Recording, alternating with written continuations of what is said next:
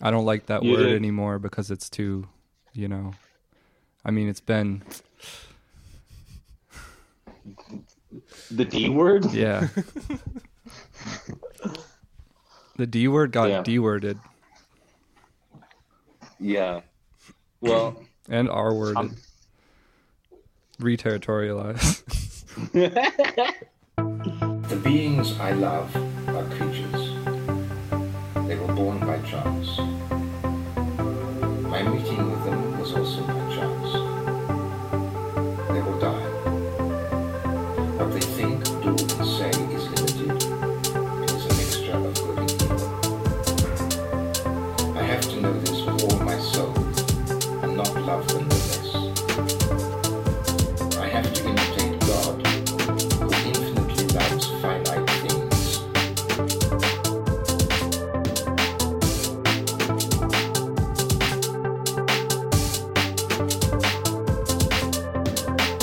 Stars and blossoming fruit trees.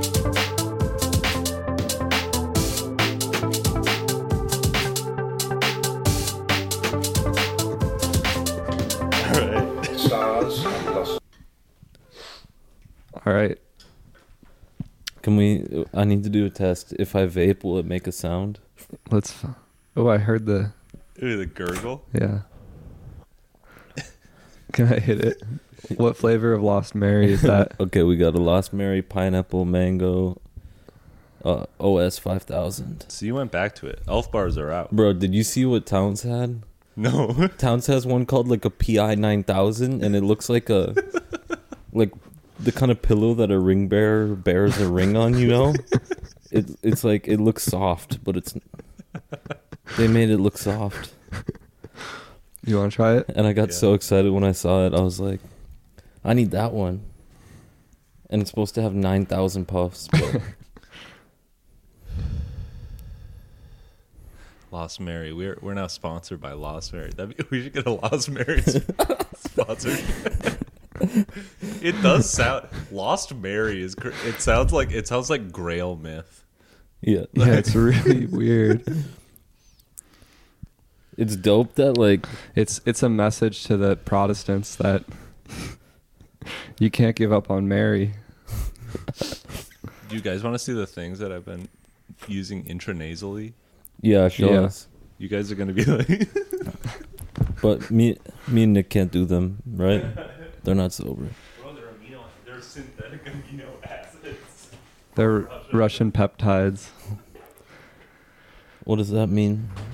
Oh my god. Oh my god. Let me see. Limitless. Cognitive enhancing Oh, you're research using peptide. Nupept? Yeah, I got Nupept, and then N-acetyl C-Max. Decolonized water. Decolonized water. Life is short, live limitless. This product is sold as a pure compound for research. Does it do anything? Yeah, I mean, I feel it. Gustav and I don't feel like any kind of like it's not like a stimulant effect. It just feels like I don't have like a. It feels like I don't have a.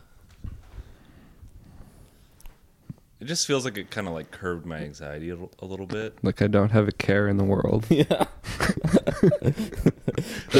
I was like talking about. I was like reading the effects to Aang, and like one of them was just like it's like decreased fear response. And she was like, I don't know about that. Like, she's like, I think fear's good. You need fear. Gustav and Jack and Ava, they took nootropics before the party last night, and I was like, they're gonna have bomb nootropics at the party. Wait, what did they take? They Did took just, like those energy pills? I gave energy them? pills, yeah. Oh my god. Were they rolling? Yeah, they were rolling. People were doing whippets out of like the automotive grade whippets straight out of the can last night. Ugh, that's so dirty. I know. What are the automotive grade ones? You know, like there's like the ones that, There's the whipped cream ones. yeah, those are like culinary grade, and then the automotive grade is like a giant blue bottle. It looks like a propane bottle. Oh yeah, I've seen those. It's fried. Yeah, That's a that's like the Juggalo family lot vibes, grade. yeah. Yeah, Dougie was the one supplying it, and he was dressed like a juggalo. So bro, you're like, Dog. that's like evidence. his name is Andrew Hance. Yeah, I'm just gonna make your life really hard in post. I'm not editing that out. Dougie, if you're listening, I'm sorry. Please. And then, yeah, This I'm, is Vlad TV. yeah. Ask me So tell me about your upbringing. What kind of crimes were you doing at that age? in the ends. Okay, I'm really glad you guys gave me a platform to articulate my theory of the floopy queer. Yeah. So All Tell- right, so wait. what? We might have to backtrack a little bit. Yeah. Because Hey, we're Anchor at. I'm the third mic, and I'm spicing things up. Yeah. So, what did you want to back up to? we've doxed everybody but him. Yeah. Yeah. Who are you? Hey, my name's Eamon. That's I don't know what else to That's say. it. I don't you have don't like need an, to introduce yourself. yeah, I don't have any qualifications. I'm a Rufero loco. Yeah, you're a Colombian Irish boy. Mm-hmm. Yeah, I'm from Minnesota, but I live in Bogota. Mm-hmm. Where in Minnesota? I'm from Owatonna, Minnesota, home of Owl City, Harmar superstar. So what was that like? Growing up in Growing Owatonna. up in Owatonna. Are you doing This like is a Vlad TV interview. It was really hard in Owatonna, Minnesota. I don't know, bro. No, tell me about your family a little bit. All right, I'll give you the scoop. So my mom's from Foley, Minnesota, so she's from up north, and then my dad's from Ireland. So they they literally, like, my dad, he graduated college and then he just got a job offer in Minnesota, so they sent it, and they picked Owatonna. Like, my dad just researched like best towns to raise a child in. And then he picked it and then ended up just being fucked up. Like, That backfired. yeah, my dad's like, we got to keep him away from drugs. And I was like 12 years old doing oxys and like having to turn down meth at like 12 years old. So it really backfired. All right, so you were 12 years old. You're getting into some drugs. Yep. What kind of things were you getting into at that age? Okay, so What kind of crimes? what kind of crimes? Funny you say that. At the time, we called it car shopping, where you just like it's actually just stealing from cars, but we had a good name for it. So I was doing a lot of theft from automobiles. I was smoking a lot of K2. Yeah. I was smoking some of the highlights. Some of the bomb strains were Tiger's Blood 10X Kryptonite, Mad Hatter, Cloud 10. Those were some highlights. Did you have a favorite strain? Well, the truth is that it was just like banal plant matter that they would spray with drugs. Mm-hmm. So like Like research amphetamines. Yeah, so Yeah. I was like too young and dumb to realize that for a long time. So I thought it was like weed, like strains, but like sometimes I'd smoke it, it would be speed, and sometimes I'd smoke it and it would be an actual psychedelic experience. So, as the scheduling got more and more on point, and the government was really trying to crack down on K2. The scheduling got more on point. Yeah, Shout out to the feds. shout out to the feds. Yeah, but then we had actually learned. Feds love no crumbs. Yeah, they ate. The feds ate, but we would learn what we were smoking after the fact because they would have to put on the package what it doesn't contain after it got scheduled. You know? So it'd be like, does not contain JWH018, and then I'd be like, huh? I was doing that, you know? All right, so you were 12 years old, and then, well, how did we meet you? Yeah. How'd you make it out? Yeah. So I got a scholarship to go to Harvard. I was studying economics, and then I got kicked out of Harvard because they told me I was too smart. They said I was making all the other students feel bad, and because like I was just really dope, so I would just roll into class late. I'll be smelling like a gorilla finger. Got that. I don't know, What does that mean? like a big fat blunt. Doink? Yeah, doinkertons. No, I didn't go to Harvard. I had a 1.2 GPA, so I went to the University of North Dakota. and then, Hanks died. Okay, I actually met. I think I reached out on Instagram. I was like, let's be friends. You met us at our art show. Yeah. Is that how I met you? Yeah. Yeah. Nick. And we were skeptical. Nick. I was like, is this man making fun of me? Yeah.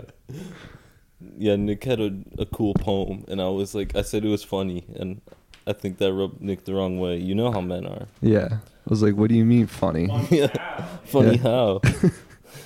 Because You were like, it's cracking me up, dude. I was like, what the fuck? damn, what's that? You want Waterloo? Oh, yeah. Thank you. We should, but it's warm, bro. I'm sorry. What the fuck? Boy, Phil. My rider just had cold Waterloos. So, yeah, we met you at the first event that we did. Yeah. And did you meet Eamon that night too, Hank? Yeah. Yeah. No, there was you immediately started talking with me about drugs. Oh, jeez.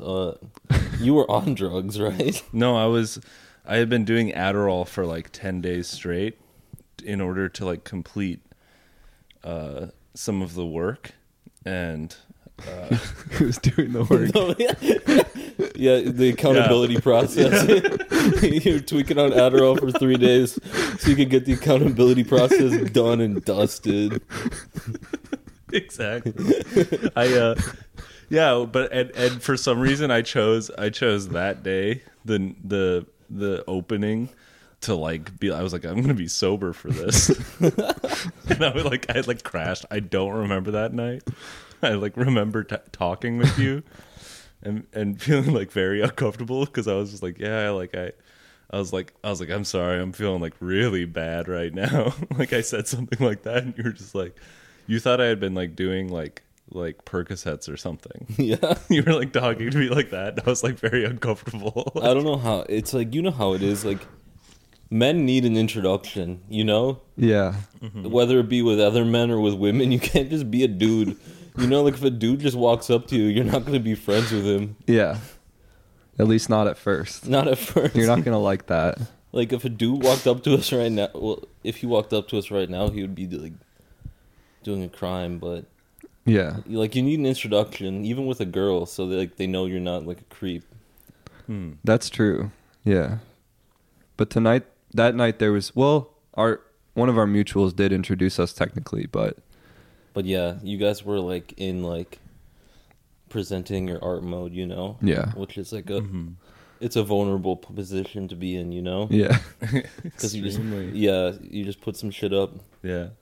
But then how do we actually become friends? Well, I remember that night I talked to you a little bit, and you were like literally about to leave to move to Columbia. Oh yeah. And so then you left, like, I think really shortly thereafter. Like a week after. And then Hank and I started doing the podcast that spring and summer, and I went to New York that summer. And I remember when I was in New York that summer, you slid into my DMs. Yeah, you were sliding into our DMs. Yeah, and you were just being like really friendly and encouraging, which is, king behavior. King. Yeah. I did that. Yeah. Yeah, I don't remember. Like, I feel like I've like reached. That's not even true. I was about to say I reached my like limit of male friends, Yeah. but I don't need like female friends either. So, but like I'm just like not sliding into people's DMs like that anymore. Yeah. You were definitely in a friend making mode. Yeah, I was. But I think you found what you were looking for in us. Yeah. Let me hit that. Yeah, we need a Lost Mary break. We should cut to a Lost Mary ad read. Can you imagine like what the We might have to make one of those. Yeah. Cut to that, right? Yeah. Yeah. We can write one of those. Yeah, you edit it in. Yeah, write one, and you just have to imagine what like the Chinese factory sends you as like the points you need to hit. I think that the Lost Mary ad again. I'm still like I see this and I see the blood of Christ. I see the lost Grail. Exactly. The Grail being the lineage, the family tree. Yeah. Of Jesus. Sophia. Yeah. The Da Vinci Code. Yeah. No, they had these in Atlantis. It's Atlantean technology that was lost and now found. Like the Irish. So do you think the Irish are Atlantean or Hyperborean? I should just tell the story of that book on the pod. Yeah, you absolutely Yeah. should. You've been doing some research for us. Yeah, I was researching for Anchoret, and so basically I'm at my parents' house now, and I'm like looking at my dad's books, and like 99% of my dad's books are just like books called like Football for Dummies, or like C++, like technical books, and then I found one like History of Bantry Bay, which is where my dad's from in Ireland, and I'm like, oh, this is dope. Like they wrote a whole history book about this like small town. Mm-hmm. And then I get into it, and he starts like his claims become more and more incredulous as it goes on. It starts off like Pythagoras called Bantry Bay this, and I'm like, okay, and then it was like. And then it was just like more and more. He's like, Julius Caesar called Bantry Bay this. I'm like, hold up. And then he started talking about like the prehistoric Irish people, and it was just like this dude was riffing. He's like, the forest was super dense, so they would build a fire, but they couldn't leave the fire at night. So then in the daytime they would walk, and they would walk as far as they could until they found a cave. And if they didn't find a cave by noon, they would walk back, and that's how the Irish took over. I'm like, how the fuck do you know that? But then he gets like, then he's like, That's oral history. Bro. yeah. He's getting into like the mythological legend of the Irish, but then he's like just presenting it as fact, and then he jumps the shark totally, and he's like talking about how like. When Atlantis like sunk, the first place they stopped was Ireland, and then they regrouped for like 100 years, and he was like, and the Irish had the largest ships known to mankind, and they're all gone. And do you know why they're gone? When the craftsman dies, so does his art, and he just leaves it like that. Like, I'm pretty sure you sent a quote that was like literally just like. God, who was it? It was like Caesar talking about how like magnificent and like large the ships were, or something like that, like Homer. Yeah. Like and then like the funniest part is I asked my dad about it. I'm like, Dad, where'd you get this book? And he was telling me, he's like, oh, I just bought it from a fella on market day, Michael. I'm like, Michael. He's like, yeah, he owns the bookshop. He just wrote a book. And my dad's like, yeah, I worked with two of his brothers on the mussel ships. So it's just like a local dude. That's literally oral history. That's probably all true. Yeah, Irish oral history sucks. It's so boring. It's just like, and then it spice it up. Bro. Yeah, and then the poet class could wear a pelt of 6 colors. And the bardic class could wear a pelt of 5 colors. And it's just like... Well, like, every Irish historian, when you read it, like, they want to believe so badly. Mm-hmm. Well, remind me, the Irish are Atlanteans. Yep. Or they weren't like already there and they like interbred with Atlanteans, right? Well, I can't remember. I'm mixing up two accounts. I'm mixing up one account that was written by this Irish historian, and his goal was to like educate the Irish diaspora on their roots. The book that I got. The story of the Irish race, the one Nick got me. But basically, there were supposed to be these like people called the Furbolg, and the Furbolg, the Furbolg, like apparently it was. I think the Atlanteans made a deal with them that like they can cook, but like because they went to war, but obviously the Atlanteans like dusted them. So then, I think the agreement was that the Furbolg could only live underground. Yeah. And then the book is like, and that's how it is, you know. And the Irish, like, Irish people still be believing in fairies. Oh yeah, Like no, they have like 100%. a huge like it's like a massive percentage of the population have like seen like leprechauns. Yeah, the quip is always like the fairies aren't real, but they're there. I don't know what that means, but everybody says that. And I mean, at my nan's house, there's a fairy fort where the grass grows in a different direction, so they don't mow it. Nice. It's a fairy fort? Yeah, there's a fairy fort. And my dad's like, and the goats wouldn't touch it. And I like that. Have you? And you haven't seen anything when you've been over there? no, I've never seen a fairy. Okay. Strange lights in the field. I've never seen strange lights in the field. I've never seen a fairy.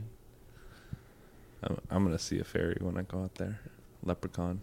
You should capture one and bring it back to get it on Anchorette. Yeah, that'd be really bad energy. I would not. That would be bad. Your little cousin at your wedding was telling me that in Bantry there's a lot of dodgy teenagers. Yeah.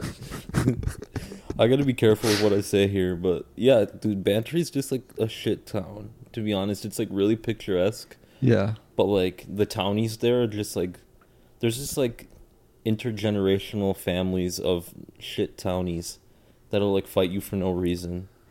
That sounds like Owatonna. Yeah, it's like Owatonna, but it's... Well, the problem is Owatonna isn't pedestrian sized, so in Owatonna they just like drive in circles. They just like drunk drive, you know? But in Bantry they just all walk to the town square. Just like argue. Wolftone Square. Damn. Don't ask me who Wolftone is. He's some... I can't remember if he like... I think he fucked up the English at one point. Oh, nice. It sounds like a bad indie label. Wolftone Square. No, it's Wolftone. Wolftone Records. So do you feel like an exile in your life?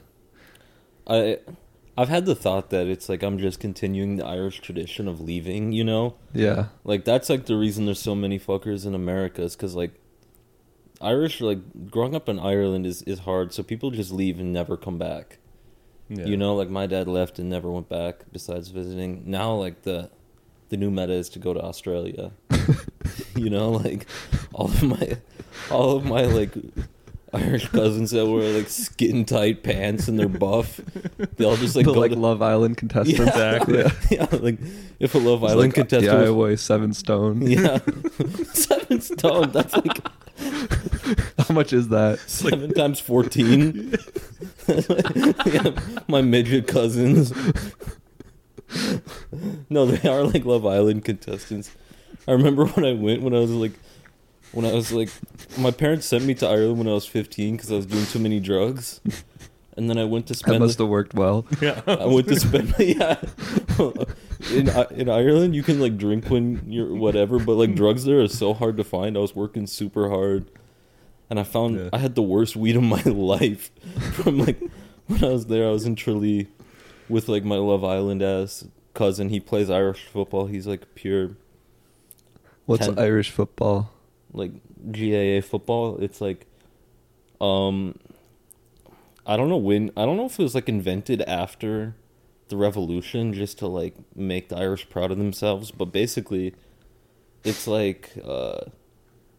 It's like a mix of soccer and American football. You have to, every 4 steps, you have to bounce it off the ground or drop it onto your foot and kick it up to yourself. It's like basketball. It's not every 4 steps. Yeah. But it's Like rugby a little bit? I'm gonna need to watch. No, this. it's just Irish football. It's the gas. Boston, But yeah, I went there and we were like in the town square, Tralee, getting drunk, and I like was fiending for drugs, and like I just wanted weed, Yeah. and I had to like go through this like Irish traveler guy named Butters. And apparently they called him Butters because he put butter in his hair. But all the Irish travelers are like bare knuckle boxers, so they'll really beat you up. Yeah. But like I'm dealing with this. What's a traveler? Oh Jesus, a traveler. It's kind of like nobody knows where they actually come from. Maybe that's wrong. I mean, I just like They sound like Furbolg, bro. they're not mythological. They're very real. They're like an insular culture within Ireland. They have their own language. They call it a crypto language because like Really? they purposefully keep it secret. Obfuscated? Yeah, like they don't want the outsiders to know. They basically like Are they like comparable to like Roma people in terms of yeah, but like they're distinct. They've been in Ireland for a long time. They've been an insular community within Ireland for a long time. Uh-huh. They're also called tinkerers because they used to just go around Ireland and like fix pans and stuff. Yeah. Like my dad knew this like this Irish hobo called 40 Coats, because he would just walk around Ireland and he would just like get a coat when he got cold and then drop a coat when he got warm. Yeah. But basically, then the travel. I'm giving like the worst history because it's just like This is a perfect No, this Irish is history. great. Yeah. because it's like I've never actually researched it. This is just based on This what is people oral tell. history, Yeah, bro. I'm continuing the tradition. This is the crack. Yeah, mighty cracker. No, but I'm like the oral tradition of just like hearing something and being like, "That's true." Yeah. But like basically, the travelers then now they just live in like RVs, and they just like.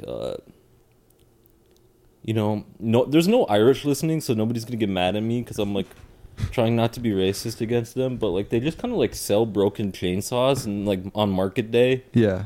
like that's their vibe, and yeah, they have. If you watch, what's it called? TLC made a show about them called My Big Fat Gypsy Wedding. Is that like About the travelers or Yeah, about the travelers, but basically they don't travel anymore. Now they just sit in RVs. uh-huh. There's like right by. Never mind. I was gonna dox my family, but there's a place where the salmon used to spawn right by my nan's house, and my dad was saying when he grew up he'd walk around there and he would find pieces of leather because they covered the paths in leather because it's a castle, and the ladies wouldn't walk on dirt, so they had leather lined paths. Huh. But yeah, a bunch of travelers live there now, so I can't go there.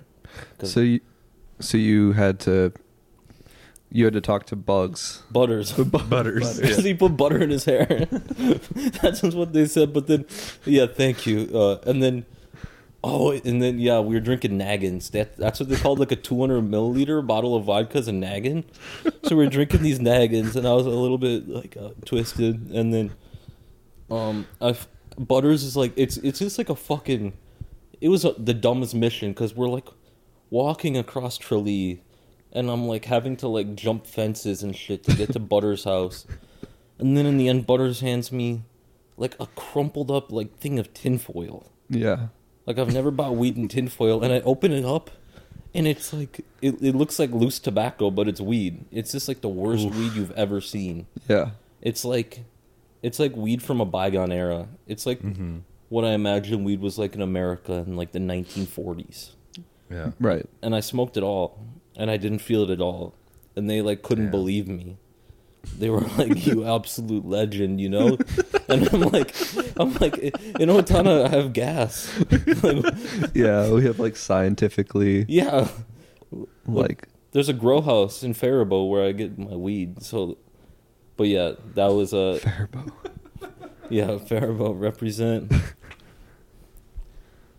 But yeah, that's... That was the journey. Yeah, but every time I've tried to buy weed in Ireland, it's like that. Like one time I was with my cousin, and like I got to this dealer, and he just looked at me, and he's like, "Nah, I'm not gonna sell you weed." And I'm like, "Why?" He's like, "I don't know." And I'm like, "The fuck you mean?" He's Whimsy, bro. yeah, he's like, "I don't know. Nah, I don't know." He's like, maybe a different day.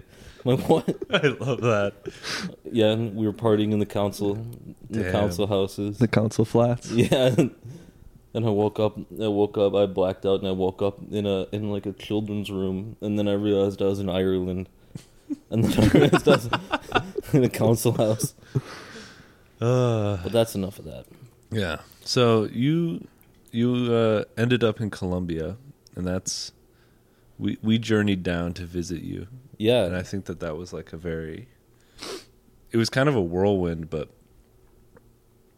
I don't know. I feel like ever since then I've just been like, I've been feeling like travel logs. I've been feeling, I don't know. There's like something about it where I've traveled a little bit, but that was like the first time that I feel like I really like thought about it while I was there. yeah. I'm I don't know. I'm curious to hear what you guys have to think about it, because, like, I don't know what's interesting about Bogota anymore. Like, I don't know what's like, now that I live there. Yeah.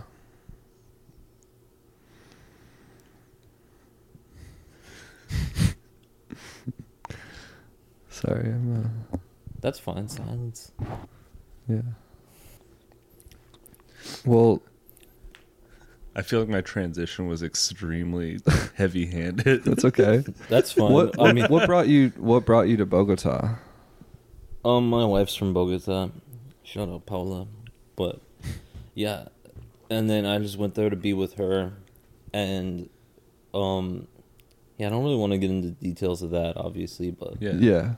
But yeah, basically I went there to be with my wife, and What was that like? oh my god. I will say that, like, you guys experienced this, but you didn't, like, it's one thing to arrive at a place and be like, oh, I don't speak the language, you know? But, like, it's one thing to move to a place and you're like, I don't speak the language. Like, I had never experienced actually, like, I love small talk. I'm like, you guys know me, I could talk to a fucking tree. Mm-hmm. But, like, in Bogota, I'm like, I was terrified, Yeah. And so that was jarring, and I had to become a digital nomad. That's what my boss kept. I went to a roofing conference. I work in roofing, and my boss kept introducing me to every single person. He's like, "This is Eamon. He's a digital nomad." I'm like, "Don't call me that, bro."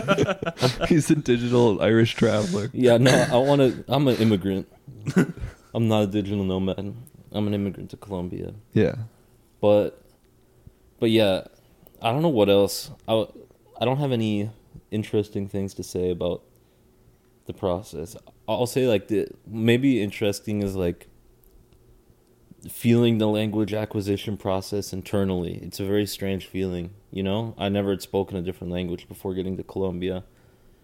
And, like, it's interesting when you cross, like, this threshold to be able to speak the language sufficiently and think in it, that, like, you can start to actually, like, understand the people you're talking to and meeting in a different way, Like, when I talk to a Colombian person and I speak to them in Spanish, I feel like I meet them differently than if I make them speak English, For sure. I don't know. No, you're good, dude. No, I know. Tracking. I trust in the edit process. Yeah. But I feel like you guys are the ideas guys, so you guys should just say an idea. You guys were wanting to talk about the synthetic character of the Americas, so That's true. Yeah. I'm feeling like extremely anxious today. Damn. So I'm just like I'm a little glazed over right now. I feel that I've been very anxious lately too, and it's strange because I'm not anxious all the time now. So when I feel it, I actually notice it instead of like instead of it just being baseline. Yeah, instead of like believing the delusions. Yeah. It used to be like, oh, I'm having a heart attack. Right. Instead of like, oh, I'm anxious. But yeah, I will. I mean, I think it's just ungrounding now because I don't feel at home in America anymore, but I also don't feel at home in Colombia. You are in exile. I'm in exile, yeah.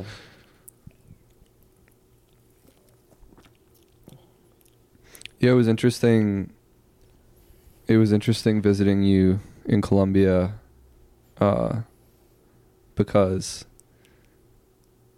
I think one thing that's been unique about our friendship with you is like it's been, I mean, it's felt like really grounding, but it's been exclusively like carried out in these like interim periods where you're like visiting here, or like I'm talking to you while you're in Colombia. Yeah. And like it was cool to see, like, I tried to talk about this a little bit in my I spoke at your wedding.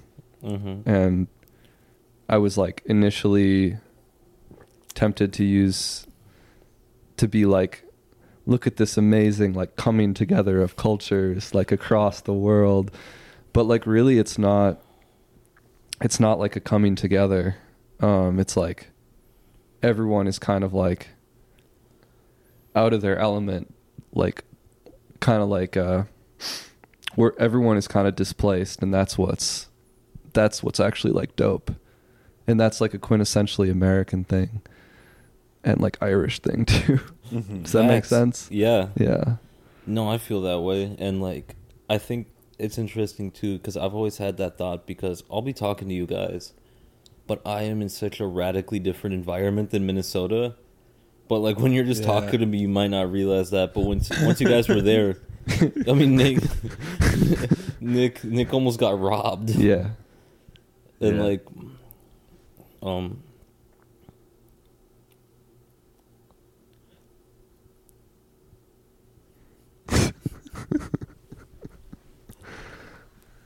I'm a little bit of a wet blanket today, boys.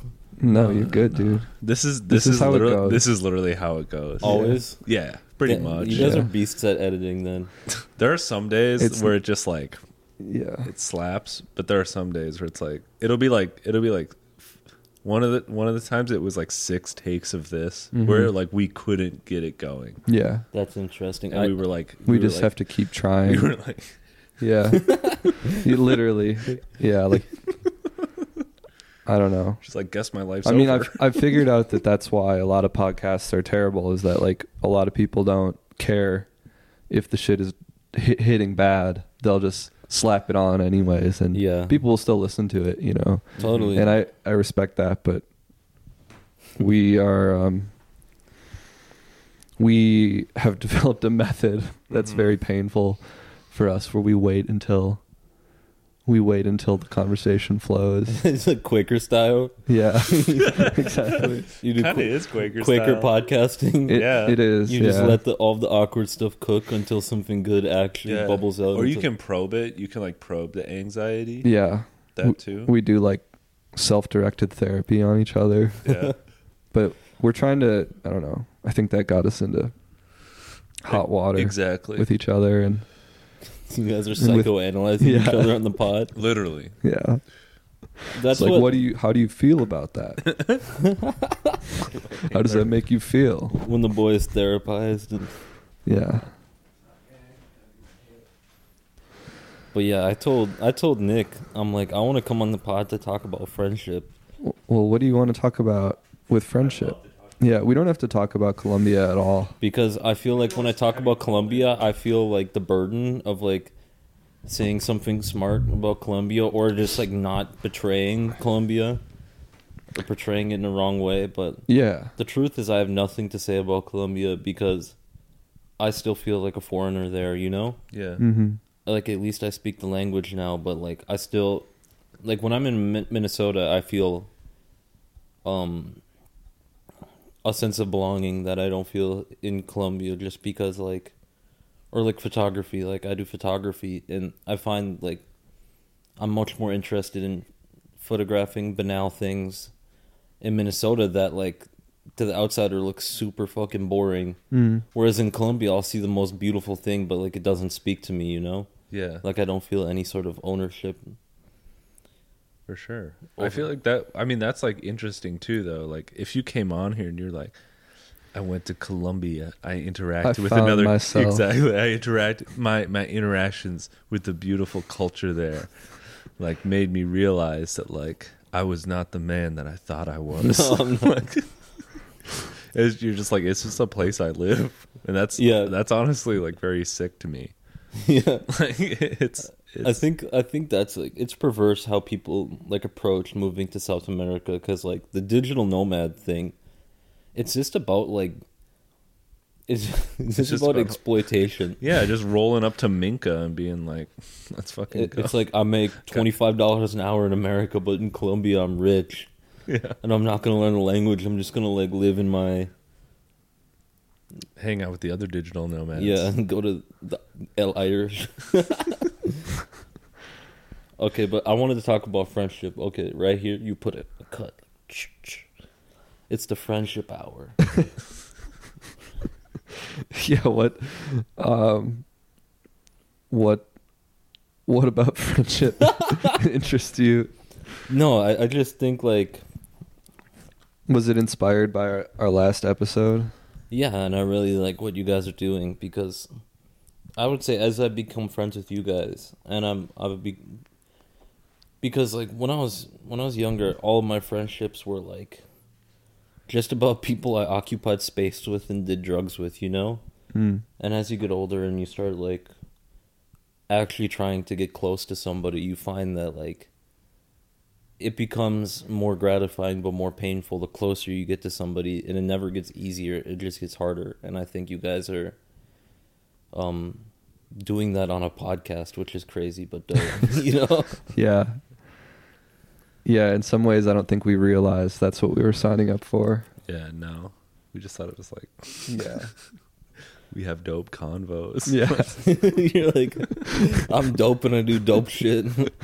You have to like have that mentality Yeah. to want to record yourself. Yeah. Even if you want to displace it a little bit, be like, we're doing something. You have to like have that initial like. Yeah. But yeah, I think that's true what you said about how friendship is like it's like hard and hella awkward sometimes, you know? Yeah. What? I'm just laughing 'cause when I said it, I'm like, we have to talk about friendship. You're like, I think that's true what you said about friendship. No, it's like a really understanding. I'm trying to connect what you were saying about like learning like another language. Yeah.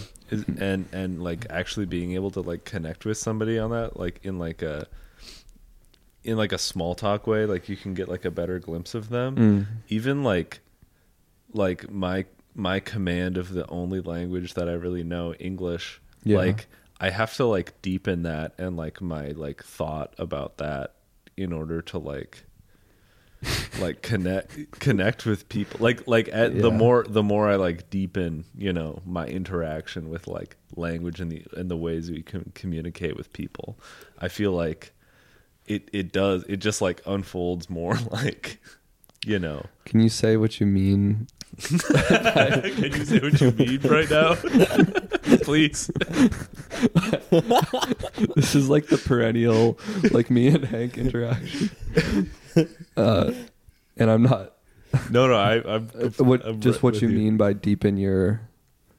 I think I know what you mean by deepen your interaction with language. With language? Yeah. Well, I mean, last night, you know, I was talking to Aang about just like, I don't really want to dox how she's feeling right now, but like, yeah, I was talking about how I often have this experience of like not feeling like settled in like my beliefs or like my connections with people. Yeah. And I basically have to like often like just like check myself by like turning against it and like figuring out like where I'm at with that. And I think the same thing kind of goes with like language. and like the language that I use Yeah.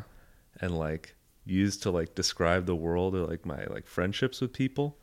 And then it'll kind of like by being like, this is like lame, like the way I was talking about it here, like, you know, then I'll like start, you know, trying to like incorporate different language and like thinking, and then I'll like end up going back to the same things with that experience and knowledge that I've gained by like interacting with like other ways of like, you know, communicating. Yeah.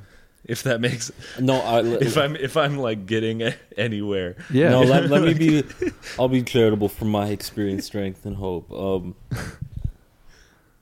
That's a fascinating thing about like the term I call it in my head is like slickery. You know, like language slickery, and that's like in English, in any native language, you have thousands of pre-built phrases that you just use, and you don't actually ever investigate what they mean or anything because everybody says them. But when you learn a new language, I experienced that. Like I had none of the slickeries. So like to communicate, I had to actually try to say what I meant, you know? Mm-hmm. I had no,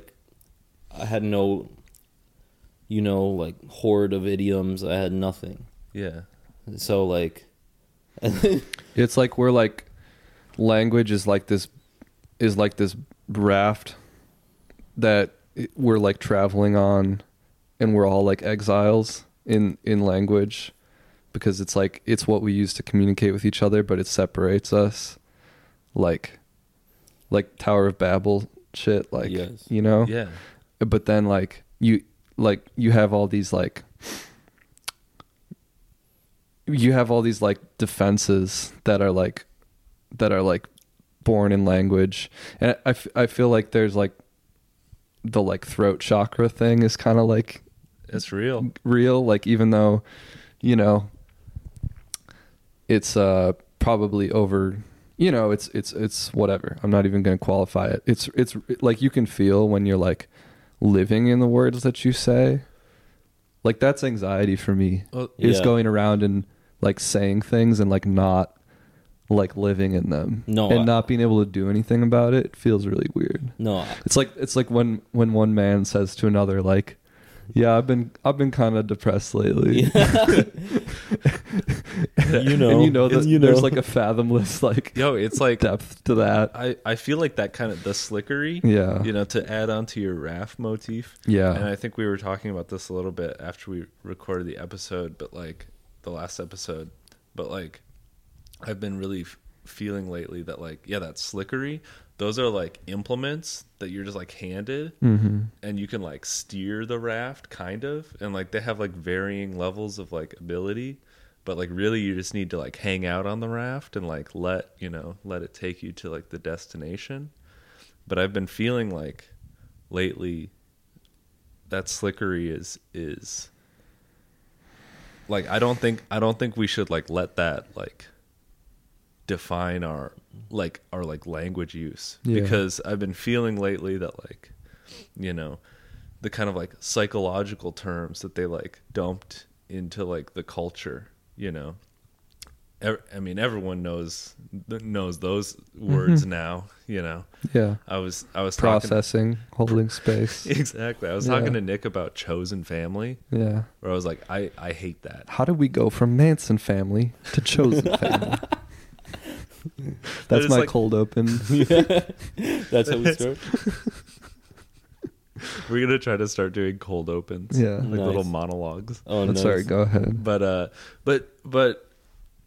I do think that like my experience, my like big thing that I got from Colombia, right? So actually, you know what? I'm not gonna bring that up yet. I want to define what I'm talking about first. So with chosen family, as someone who is like, I don't really have connections with my, you know, extended family. My mother's passed away. My dad, I do not talk to the man. I basically interact with the world like I'm an adult orphan or whatever. There was like a period of my life where I was like, I get my like chosen family, like I'm building my roots. And then like I would watch it like things blow up in relationship. And I would feel like extremely unmoored from the world. and I was like, why isn't this working? Why isn't like just choosing people working? Yeah. And it's like, because it's just because like the phrase is there, if you don't have like a real understanding of it and like how to like bring that idea into the world, it like doesn't quite work. And I was thinking about that in Colombia, and not really language, and it's all kind of piecing together. But one thing that was awesome about Colombia is that just like the way people were presenting themselves in the world, like, you know, there's like huge punk populations there and stuff like that, and just like the type of like subcultures and stuff there. If you tried to like rock that here, it would like come with all this like baggage of like people would be like, oh, that's how they are, you know, like it would have that, you know, it would be attached to like this crazy web of culture, and like, you know, people would have notions about it. And it just felt like very freeing to just like be there, and you could just tell that you could kind of just present yourself however you wanted to there, really. I don't know. And so I'm just thinking about, you know, I think it comes two ways, you know, Yeah. because me personally, I've realized like my drip, like how I want to dress, is different in Colombia than it is in America, and so it's made me cognizant. When I lived here, I never thought like, because it's cringe to like explicitly state how you're trying to present yourself, you know, as a man. You know, like if my boy was like, I'm trying to be Y2K today, I'm going Y2K today, I'd be like, bro. But like when when I'm in Colombia, I want to dress like a hick. yeah, Yeah. But when I'm in America, I'm like, I want to dress like a, like Eamon. I don't know yet. Dude, last night I was just wearing my normal clothes, and 3 different people asked me, they're like, Are you trying to be like a chav? Are you trying to be like a British guy? And I'm like, no, I just dress like this. Because I was wearing a trackie, and I was wearing a trackie, and I had a crossbody bag on, so I guess I looked like That's dope. It is. I looked like a roadman. Yeah.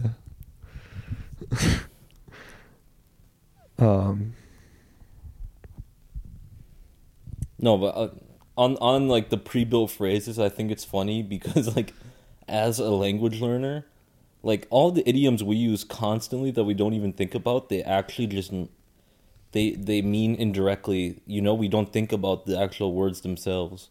So like, okay, in like Latin America, they say like sana que sana colita de rana, si no sana soy sanarás mañana. For sure. Like, if you translate it, it sounds crazy. It's like heel, like frog tail, you know. But like to them, that doesn't mean. Like I learned it, and I'm like heel, frog tail. Like what the fuck? But to them, that just like is the song they sing when you get well, you know. Yeah. When you get what?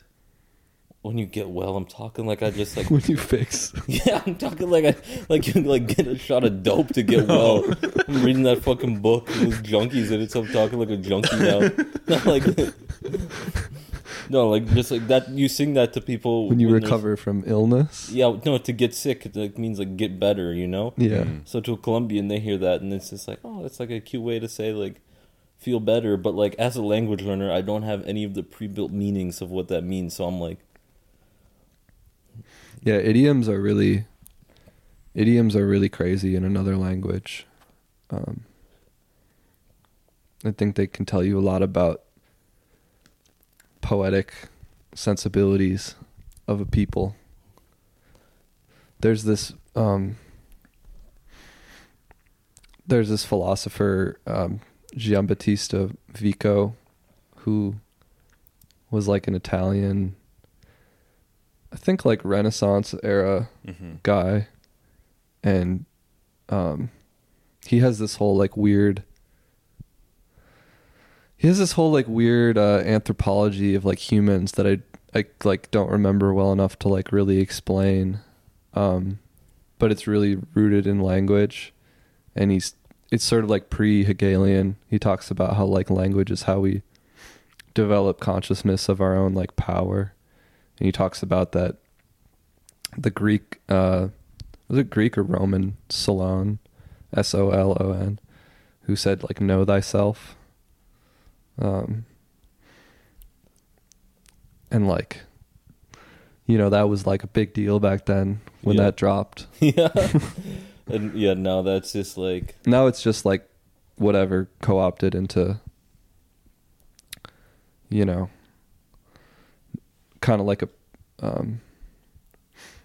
a personal thing, like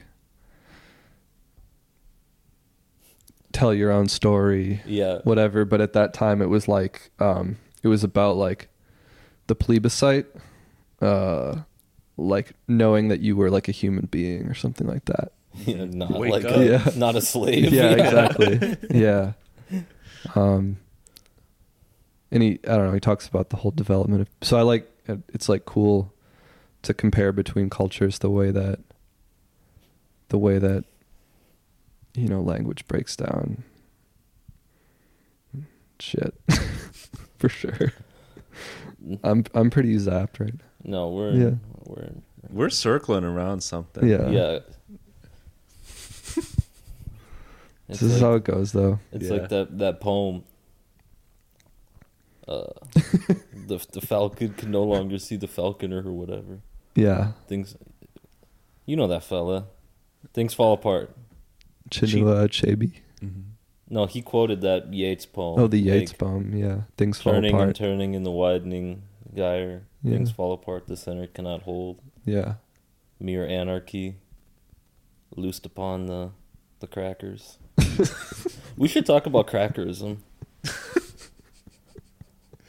Well, here, I feel like something that I'm like getting at here. We'll circle back. Let me pee really quick. All right. I drank a lot of coffee. Okay. Do you guys ever take notes? You guys ever be like, we're No. talking about like, because all of us want to say something about the same thing, but we're like not finding a way to talk about it. That's literally how it works. And then when we find a way to talk about it, That's when it pops It off? hits crazy. Because Yeah. like we say something and I'm like, what Hank said is dope, and then I'm like, and then I like have an idea, but when I go to like, Do you want like a piece? You want a piece of paper? You want a notepad? no, I'm gonna be drawing like. It's like when my mom and dad would make me go to like my parents switched it up and we went to like a rock and roll Baptist church, and I used to just draw like geometric figures the entire time. The pastor would be like, the pastor put on a Johnny Cash video, you know, Hurt. Oh, he put on Hurt? He put on Hurt on the projector, and the whole Damn. congregation wept. That's awesome. I weep too. It's a 9 Inch Nails song too. I know, but It's crazy. the Johnny Cash version hits differently It does. because he's an old man and he's dying. Yeah. No, it's beautiful. I'm getting like It's funny that we're talking about like the inability of language to actually like communicate with like each other and know each other, and meanwhile we just one boy says something and then oh, I'm so sorry. no, that about was the a Lost Mary fail. It's like one of us is like, yeah, language, man, it's trippy because like you say something but it doesn't actually mean how you feel, and when you want to communicate with somebody and then somebody else is like, yeah, man, you know, like, Yeah. you know, Yeah, man. you know, it's actually like a plea if you think about it, Yeah. you know, like It is a plea.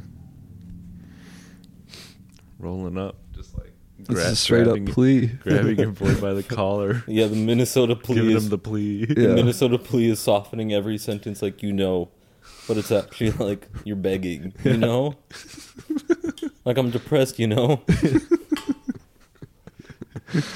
Yeah. Will you save me? You know how it is. That one, that's a classic one. Yeah, I used to say vibing on the beat. Like, what does that even mean?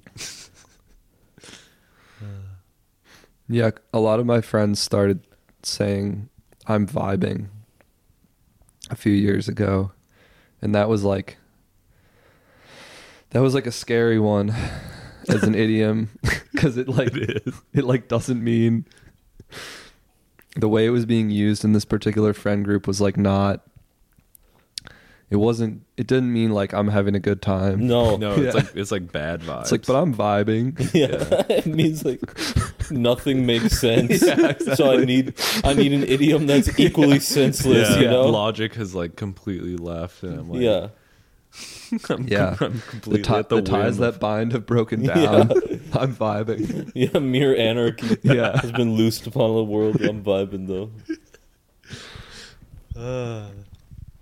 I found my love on the gasworks croft, dreamed a dream by the old canal, kissed my girl by the factory wall. Dirty old town, dirty old town. Heard a siren from the docks, saw a train set the night on fire, smelt the spring on the smoky wind. Dirty old town, dirty old town. So, should we keep going, or you guys want to take a break or something? 2-minute break. Whatever's clever. a quick Okay. little break. Yeah.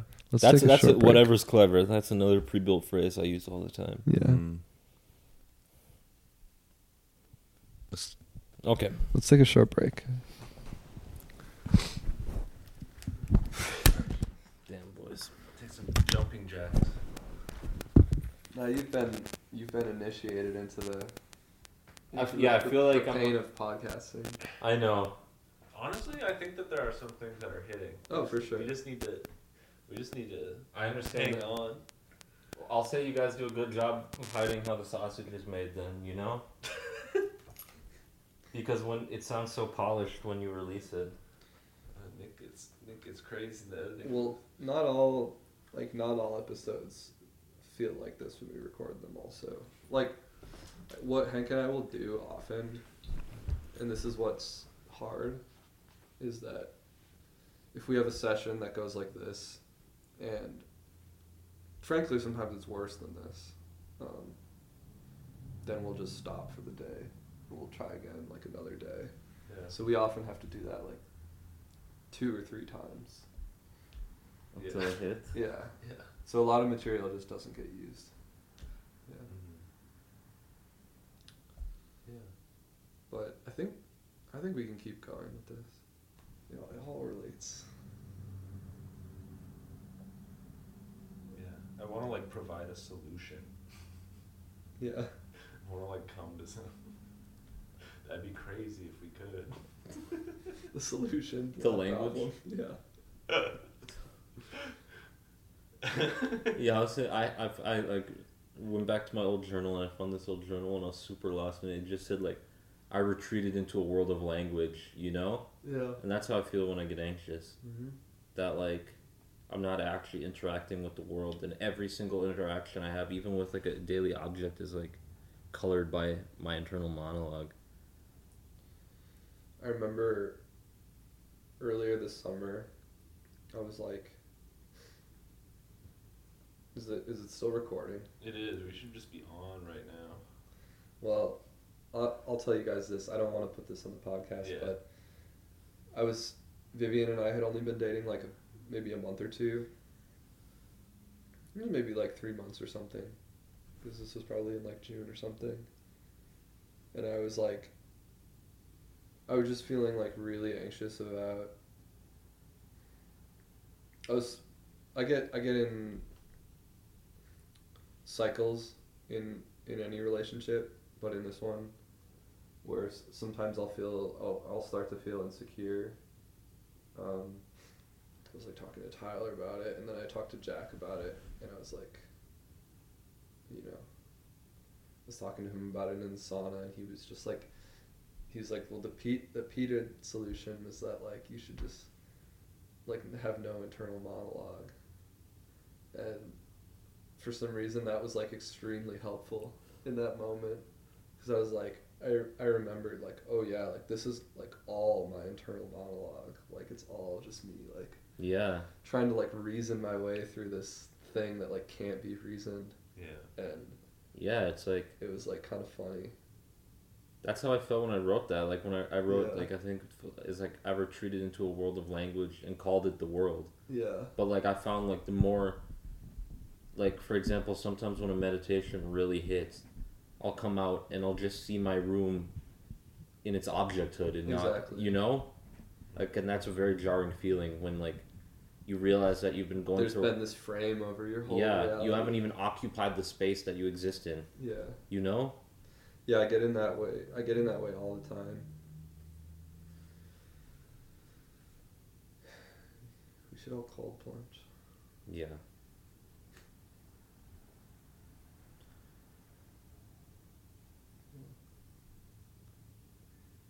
But like, I mean, I just had a thought, and then I was like, are we recording? But no, like with the language, you don't need to, like, me and Paula fell in love without speaking each other's language 100%, you know? Mm-hmm. And so you don't need to, like language is not the prerequisite for communication or being in love. It's not at all. You know? It can inhibit it in many ways. Mm-hmm. Because, like, the slickery comes with your own baggage, and like, Paula had to be very careful with what I said, and, you know? To speak directly what I said, because like I can't be like fucking, I can't even think of an English idiom. Yeah. You know? Yeah, you can't just be like, we'll just take it as it comes. Yeah, exactly. Yeah. Because Paula would be, yeah, exactly. Because Paula would be, what do you mean? Yeah. So you have to say like, let's just date for a while and see what happens, and that's far more direct than like, yeah. You know, whatever happens, happens. Yeah. Like, what does that mean? Whatever happens, happens. Or the Irish is good. The Irish, you know, is like. That's the Irish plea, you know? At the end of every sentence. Mm-hmm. And I was super tired, like. And my wife, she wouldn't stop talking like. They ain't feeding us. We sound like them.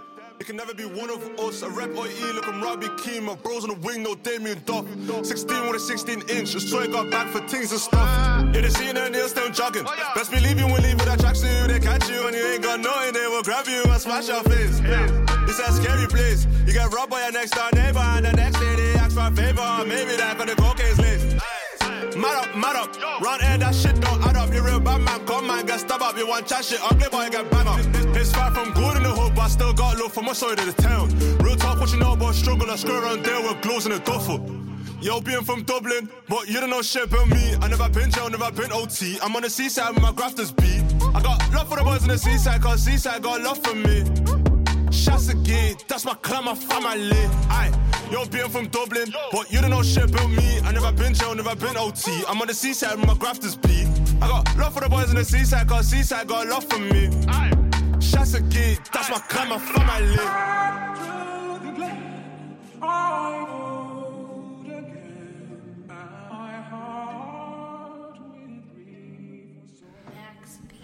What's up, dude? Happy birthday. Happy birthday. Oh shit! Happy birthday, How was your day, dude? bro. I was just grinding. I didn't do anything special. No rest. Are you doing anything special later? No, we got some cake, but I haven't ate some yet. But Paula's like begging me to stop work so I can eat cake, cause she won't fuck with the cake until I've ate the cake, you know. But she really wants cake. For sure. So that's what's happening over here. So you didn't have a chance to listen back to much of it, I take it. Nah, so you guys lead us in. God damn it. That's fine. Well, you're home now, Yeah. back in Colombia. Yeah, home. I'm home. It's Yeah. a dope day today. The weather's good lately. No rain. Well, I remember the conversation, but I can't remember what was off the record and what was on the record. Don't worry about that. All right. Yeah, I stopped listening once like not like 5 minutes in. That's okay. Well, I was thinking, yeah, I don't know. I mean, I was thinking about how we were talking about language, and we were talking about like kind of like the insufficiency of language. I felt like we were circling around something that was like, we're kind of talking about how I feel like we were talking about like the miracle of communication in a way, because really we kept talking about how it's crazy that language like doesn't work, but it's actually crazy that it like does work, like at all. Mm-hmm. Yeah, and I feel like we were talking about those like pre-built phrases that we all kind of rely on, and like idioms, but we kind of failed to account for how like those things like arising in the first place are like it like comes from people like like bending the system of language to make something new that like wasn't accounted for before. it's so funny because like I didn't think about what I was gonna say, or I didn't listen, but like the entire day while I was working, I was like trying to solve this like a problem. You know, I'm like, what's the solution when language fails? But I didn't have any good answers. What do you mean, like at work you were trying to solve that? Like I was, doing my bullshit, and I was just thinking like, I basically wanted something good to say when I came here, Oh, but we're doing the same thing that we were talking about last time, that we're like talking about the insufficiency of language, and now we're coming up insufficient, like I was thinking about Samuel Beckett too, in Texts for Nothing. He was like writing stuff that was like, like, to use like a computer science metaphor, like getting close to the metal of cognition, mm-hmm. like have you guys read that? No. Mm-mm. Oh, well, I just remember like it starts like one of them starts. I'm like, no, I gotta. Yeah, you have to Well, explain yeah, it. that's how Even this if we works. had read it, we were just like, yeah. Well, it's like, no, like I remember like one that really hit was like he like it's inner monologue stuff, but he was like really breaking it down into its barest units of language. Like he wrote like, I can't go on, I must go on, I'll go on. Like that was. I just remember that hitting, and I think he also chose to write mostly. Okay, if I say the word deterritorialization, then Nick can do the rest, right? Well, say what you mean. Because he like, I think like Beckett chose to write in French a lot because it freed him of all of like the slickeries of. I didn't want to say that word, but that's what I'm talking about when I say that like idiom is like language like stretching, like, and then over time it becomes emptied again. Yeah.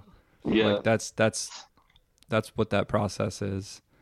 I don't like that You word did. anymore because it's too, I mean, it's been,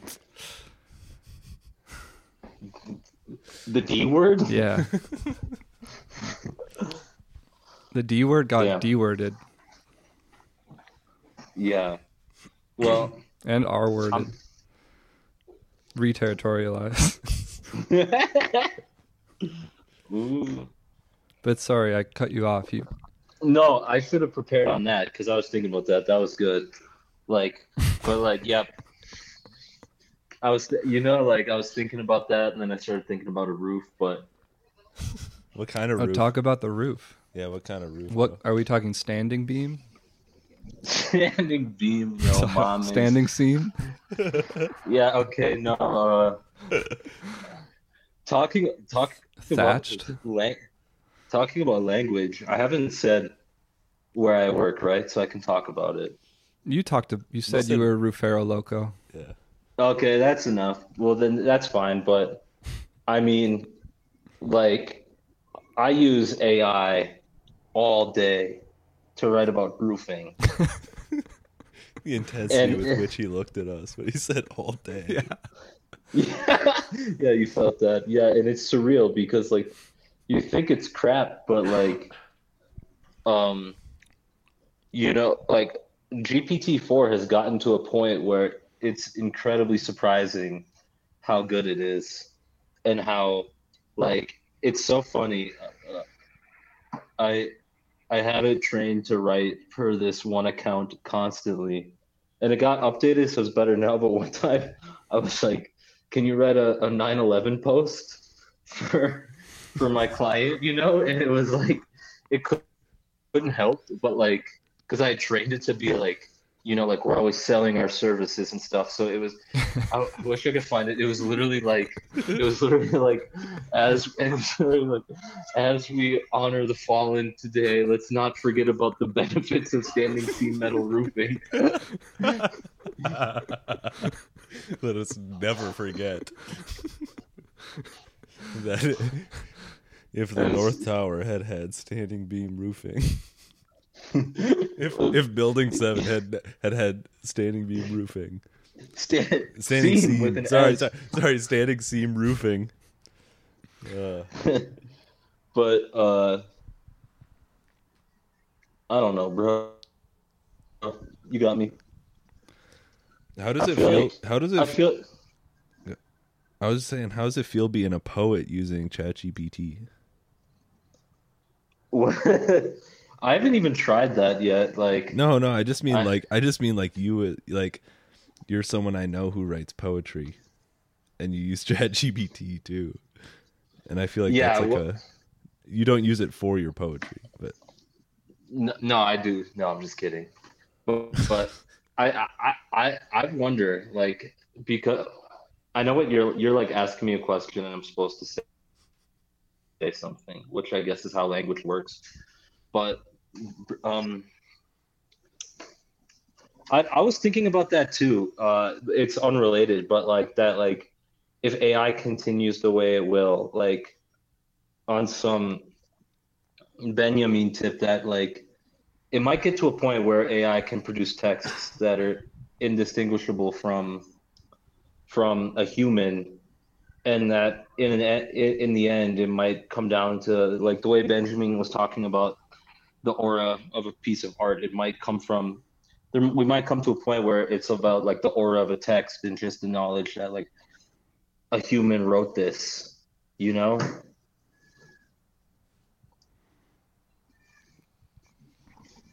that we were talking about that also last time. Like the as a plea, Mm-hmm. like when I said that that was a plea. Like I said something and I'm like, I'm begging, like, do you know what I'm talking about? Yeah, I was just thinking. I had a different question, Yeah. but it was it might be too in the weeds. the question is too in the weeds, or we might just currently be too in the weeds. Well, since we're operating within the matrix of language, I would say Yeah. both. I would say both. But no, my question is like, I guess it's like along the lines of the ChatGPT stuff. Because it's sort of like, I tend to think of those things not just as like discrete tools, but as like products of a social order that is more or less like evenly distributed. And I feel like our cognition is inherently like imbued with the characteristics of AI, even if we're not like using ChatGPT. Like our idioms and stuff become more. The word I like to use is like ornamental, and that refers to like a person who knew Benjamin Siegfried Krakauer. He wrote about like the mass ornament during the 1930s, which was like basically like a chorus line that he said was representative of like the Fordist production process. I kind of think that like our language is representative of like the post-Fordist production process, which like lives in language. So like part of what we're dealing with is like, you know, I don't want to use the N term, neoliberalism, but like, you know, part of what we're living in is like this over language is so overbearing. Like it's supposed to, you were kind of talking about this with the Byung-Chul Han, like neoliberalism is like this false intimacy that like kind of like interrogates us through language. So shit, I don't know what my question is, but it is kind of like, I feel like we're talking about how to get out of the trap a little bit. And yeah, you know, increasingly I feel like we talk kind of stupider than we are with our friends, which I don't know if that's do you think like smart people were always doing that? I mean, like we aren't. We in the book I've been reading The Disappearance of Rituals by Byung-Chul Han, and he's talking about he hasn't quite connected it. I'm about to like finish, but he's talking about basically like manners, like social manners, and how like the ritual of that, as opposed to like the current like neoliberal order, which is he's calling for return to manners. He basically has a preface at the beginning where he's like, "Hey man, like I'm not saying like we gotta go back." Yeah, he's like, "This is I'm just noticing what's been lost." Yeah, and it's basically like with the current way things are. Basically, it's everything is basically goading us to lose our boundaries. And to give more of ourselves. And I noted to Nick, I was like, that's what we were doing. Like, I'm reading this book and I'm just like, there was like a moment, and I said it to both of you. I'm like, I'm thinking about Anchorette, and I was like, I don't know like how I feel like reading this. I'm like, I'm glad that we're like moving, that we realized we like needed to shift something before I read this, because if I had read this like 4 months ago, I would have been like, bro, we need to stop completely. But as opposed to like the rituals of like politeness, which is basically and dress and just like social order, everything, like the person is like protected, and like you can like cultivate like an inner life, basically, because everything's based on just like the rules, and you can just like navigate that.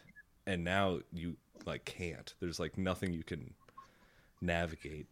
And I feel like we feel that when we're trying to do basically any kind of interpersonal stuff. Yeah. He talks about just like, it's like a like relating to people now is like this like rush to intimacy. Like it's like a competition about like how much you can like divulge. And I don't know, like I have mixed feelings about that, because, you know,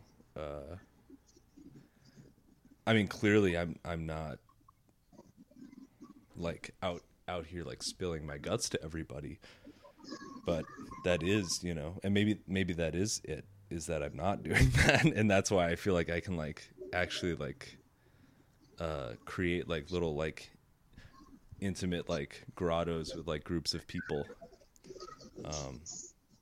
Because I personally feel like a fairly formal person, in comparison to some other people, but Not I don't mean that in a like in comparison to some other people I know. No. But like, I don't know. It really hit me because I feel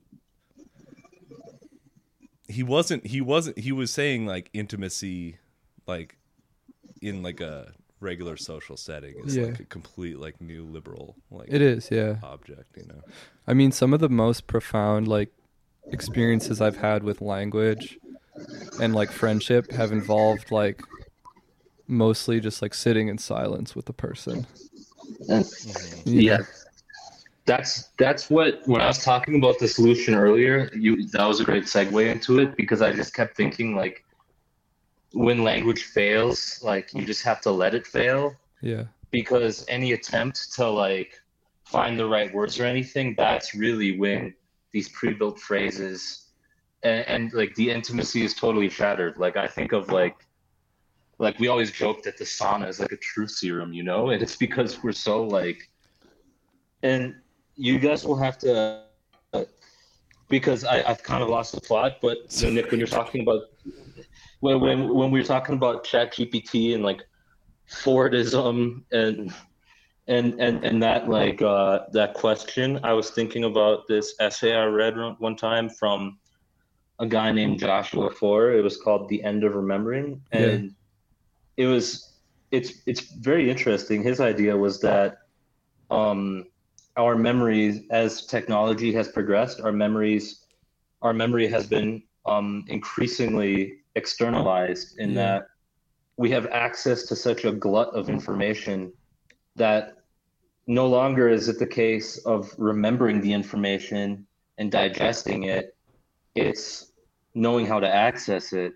So if a book used to only come into the monastery, you know, and then you had to copy it down, you would like spend so much intimate time with the text and you'd really focus on memorizing it. Yeah, like oral histories, you know, like I mean, in that Irish history book, the fellow was talking about like how we have it. We can kind of take this stuff on good knowledge, you know, because like they had a lot of time on their hands, and he was talking about how the Irish could pretty credibly like memorize the lineages of their kin back 100 generations, you know, but.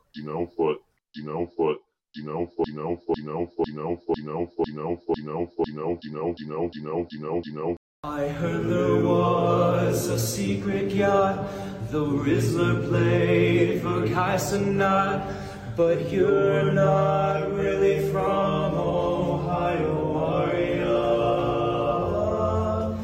It goes like this, it's duped and it's and phantom tax, skippity toilet, bit of gravy, grog, just wisdom, taking us. He's a Sigma, he's a Sigma, he's a Sigma, he's a Sigma.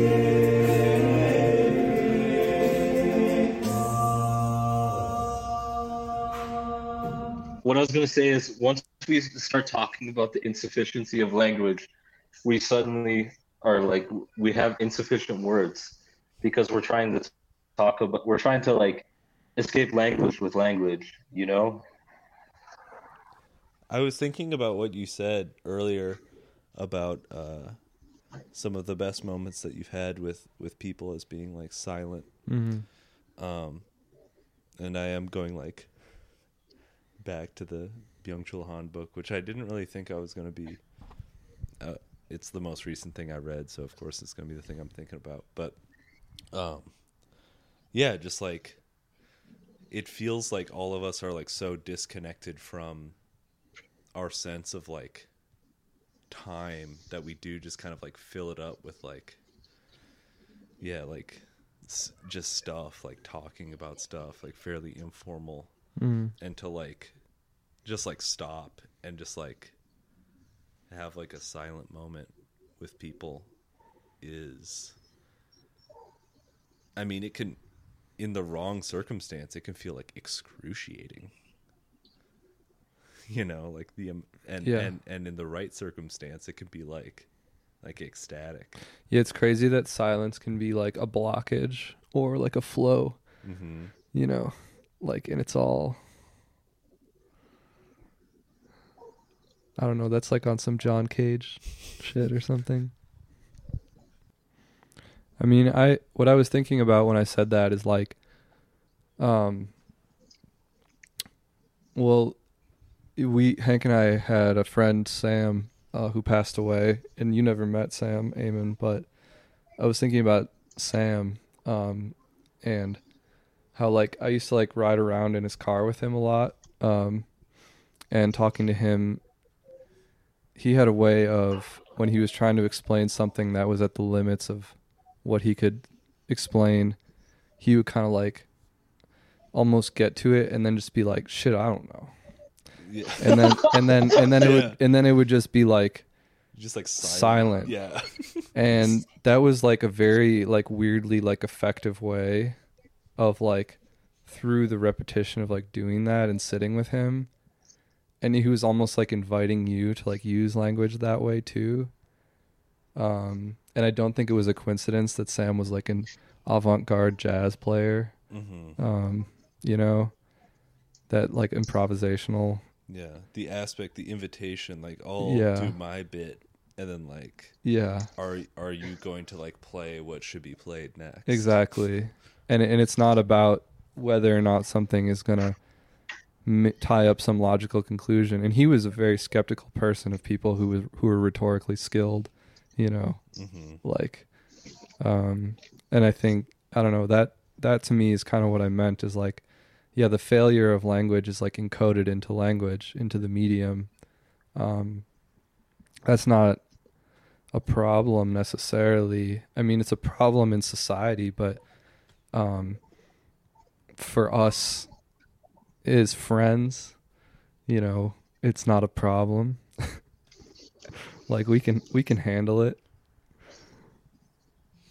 But when we're making a podcast, we might feel some pressure, you know? Yeah. I feel the audience right behind. That's what I should have made my background, is like the podcast listeners. But all you listeners need to know it's not a problem, you know? No. We've got this on lock. Yeah, stop washing the dishes for 1 second. Yeah. You know? Can I read this Sam Chris quote to you guys? Yeah. And you guys can react to it. Did you happen to read this, Eamon? Yep. You did? Yeah. We should start posting react videos to YouTube. Where it's like you just reading off paragraphs of texts. All right. So this is from a Sam Chris essay that our friend Sam, Fishman Punished, shared in the boys chat. The essay looks like it's from 2021, and it's on his website, and it's called 30,000 Years of Hurt. And Sam Chris is a, I guess, Jewish British writer who's really funny and smart. But this is he opens the essay with the sentence, "There is not an England." And he kind of talks about why that is and what he means by that. But then his second section is called, "There is not an English language." So I'll just read what he wrote. "What we speak is an idiot pidgin, a grunting caveman version of Anglo-Saxon, stripped down enough to be understood by the rampaging Danes. The only Indo-European language without any grammatical gender, a dramatically simplified system of conjugation, the faintest ghost of a declension, now mostly limited to the personal pronouns, a flowing poetical syntax, now jammed up in rigid word orders. Actual English, with all its grammar intact, is something very foreign, unremembered and unintelligible."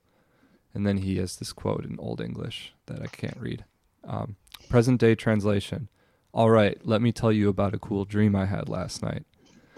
If the Saxons could hear us, they'd think we had brain damage, and they wouldn't be alone. Those who didn't grow up speaking our idiot dialect tend to notice something hard and ugly there. Poetic turns of phrase that would be completely unremarkable in French or German become something else when translated into English, either an obnoxious floweriness or else cliché. People who try to write elegantly in English end up sounding like twats, because this is an argot born in the ashes of monasteries and composed of burning books. It's for rating and trading, establishing quantities of one thing and their equivalent in another. Wool, barley, bond certificates, lives. A pared-down grammar for a people who do not share a common world. The writing schools encourage a plain, frank, simple style. If you want to be successful, if you want to turn words into cash. Language itself becomes something like money, the blankness of a universal equivalent. No wonder English took over the world. It's a speech already atomized. For hundreds of years it prefigured the emergence of capitalism, a flow without codes.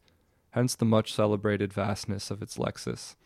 Any word of any origin can be incorporated, eaten by English, so long as the digestive process melts away all its grammar, all the structures that make it part of a system of meanings, and not just an agglutination of sounds. You can see it happening today, in the mania for scratching off every grammatical gender we encounter. Latinx, Filipinx, unpronounceable in Spanish, but so what? Even the last remaining forms of English grammar are being eroded from the inside out. Business emails. Can you action this by Tuesday? Supermarket posters. Time to organic your September. Slogans.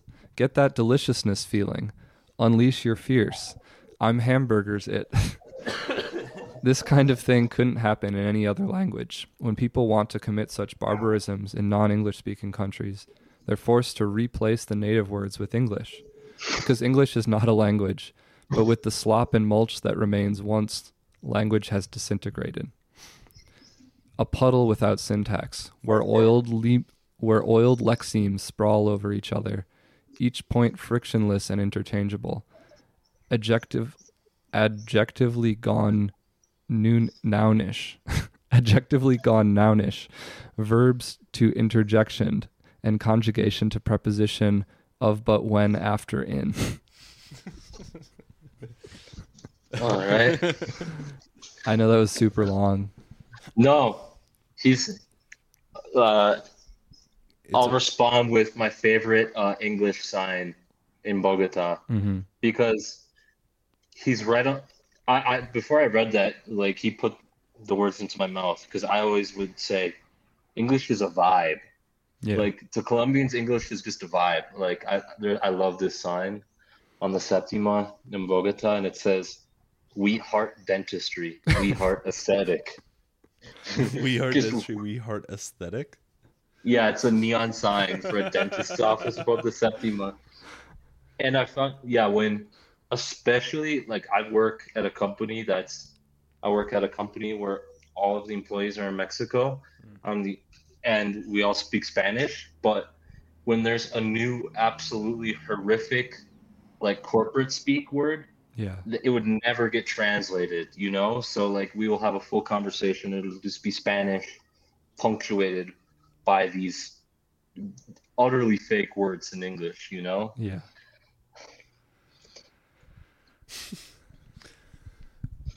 No, that hit. I almost feel like that's like a perfect end to it because it's like exactly like we're not going to solve it because because I can't speak to you guys in a language other than English. Yeah.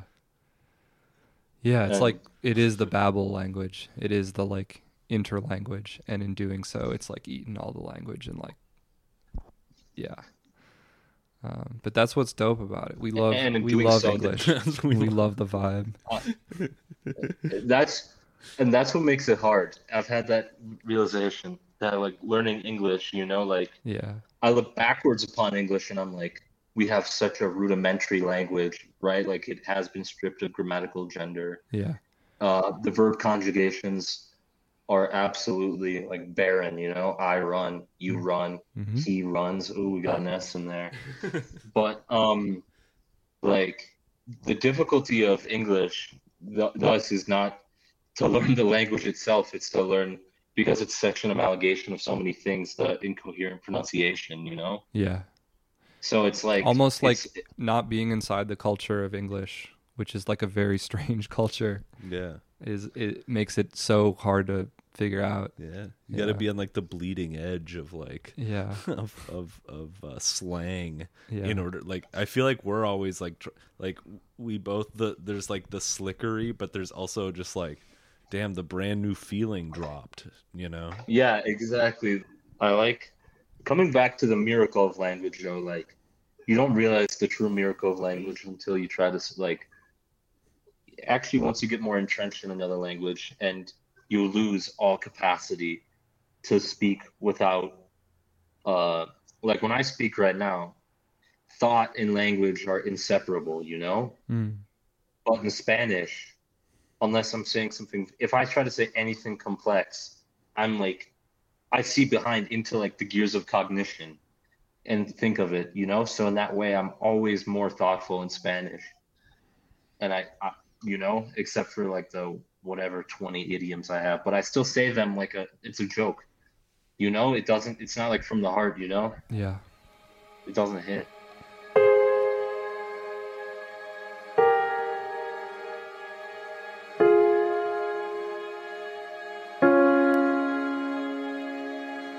Yo necesito ganas, no querer ganar. Y si algún día perdiese mi miedo a perder, me duele haber corrido para no llegar. Ahora sé que el camino es la meta también. Ya me crecieron miedos que nunca eduqué, y me sé las respuestas por no preguntar.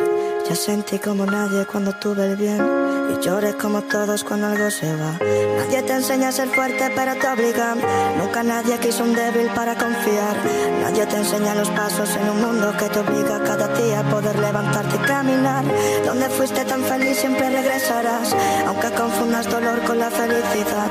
Y ya no seas ni tú mismo, pero pienses en ti mismo y eso matará. Y ojalá nunca te abracen por última vez. Hay tantos con quien estar, pero no con quien ser. Tan solo somos caminos que suelen torcer, miles de complejos sueltos que debemos de vencer. Ojalá si te aceptasen por primera vez y entendiesen que es que todos merecemos bien, que no existe una persona que no deba de tener, ya que somos circunstancias que nunca elegimos ser. Confianza nunca volvió con el tiempo, y el fruto de mi vida no se basa en lo que tengo. Y si todos los instantes pudiesen pasar más lentos, ¿acaso dudarías esta vez en el intento?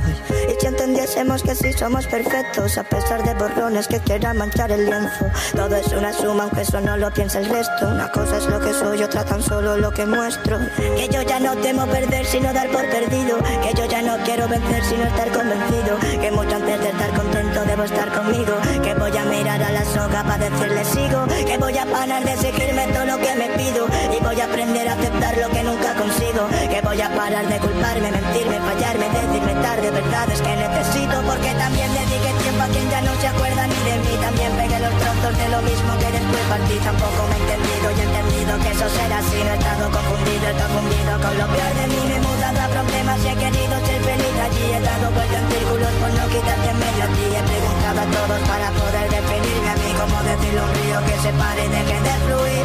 Nadie te enseña a ser fuerte, pero te obligan. Nunca nadie quiso un débil para confiar.